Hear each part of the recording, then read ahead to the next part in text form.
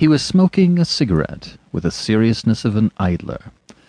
There was nothing about him to indicate the fact that the grey jacket covered a loaded revolver, that the white waistcoat covered a police card, or that the straw hat covered one of the most powerful intellects in Europe.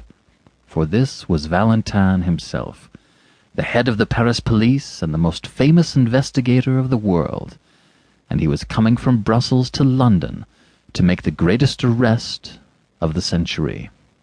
Flambeau was in England. The police of 3 countries had tracked the great criminal at last, from Ghent to Brussels, from Brussels to the Hook of Holland, and it was conjectured that he would take some advantage of the unfamiliarity and confusion of the Eucharistic Congress, then taking place in London. Probably he would travel as some minor clerk or secretary connected with it. But of course Valentin could not be certain. Nobody could be certain about Flambeau. It is many years now since this colossus of crime suddenly ceased keeping the world in a turmoil, and when he ceased, as they said after the death of Roland, there was a great quiet upon the earth. But in his best days, I mean of course his worst, Flambeau was a figure as statuesque and international as the Kaiser. Almost every morning the daily paper announced that he had escaped the consequences of one extraordinary crime by committing another.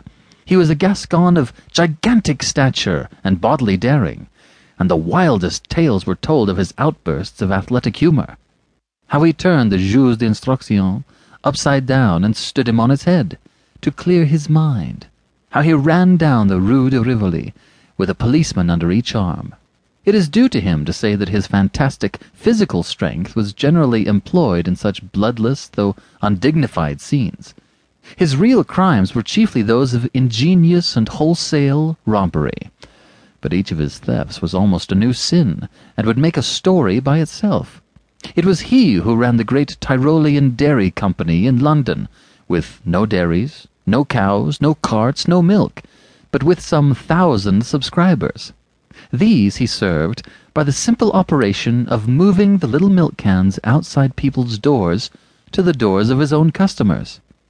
It was he who had kept up an unaccountable and close correspondence with a young lady whose whole letter bag was intercepted by the extraordinary trick of photographing his messages infinitesimally small upon the slides of a microscope. A sweeping simplicity, however, marked many of his experiments.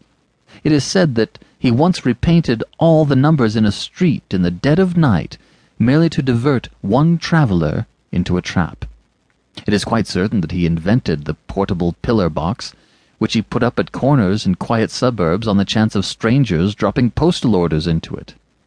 Lastly, he was known to be a startling acrobat. Despite his huge figure, he could leap like a grasshopper and melt into the treetops like a monkey. Hence, the great Valentin, when he set out to find Flambeau, was perfectly aware that his adventures would not end when he had found him.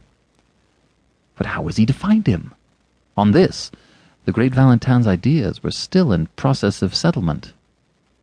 There was one thing which Flambeau, with all his dexterity of disguise, could not cover, and that was his singular height.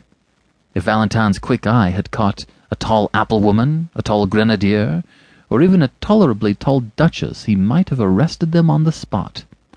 But all along his train there was nobody that could be a disguised Flambeau, any more than a cat could be a disguised giraffe.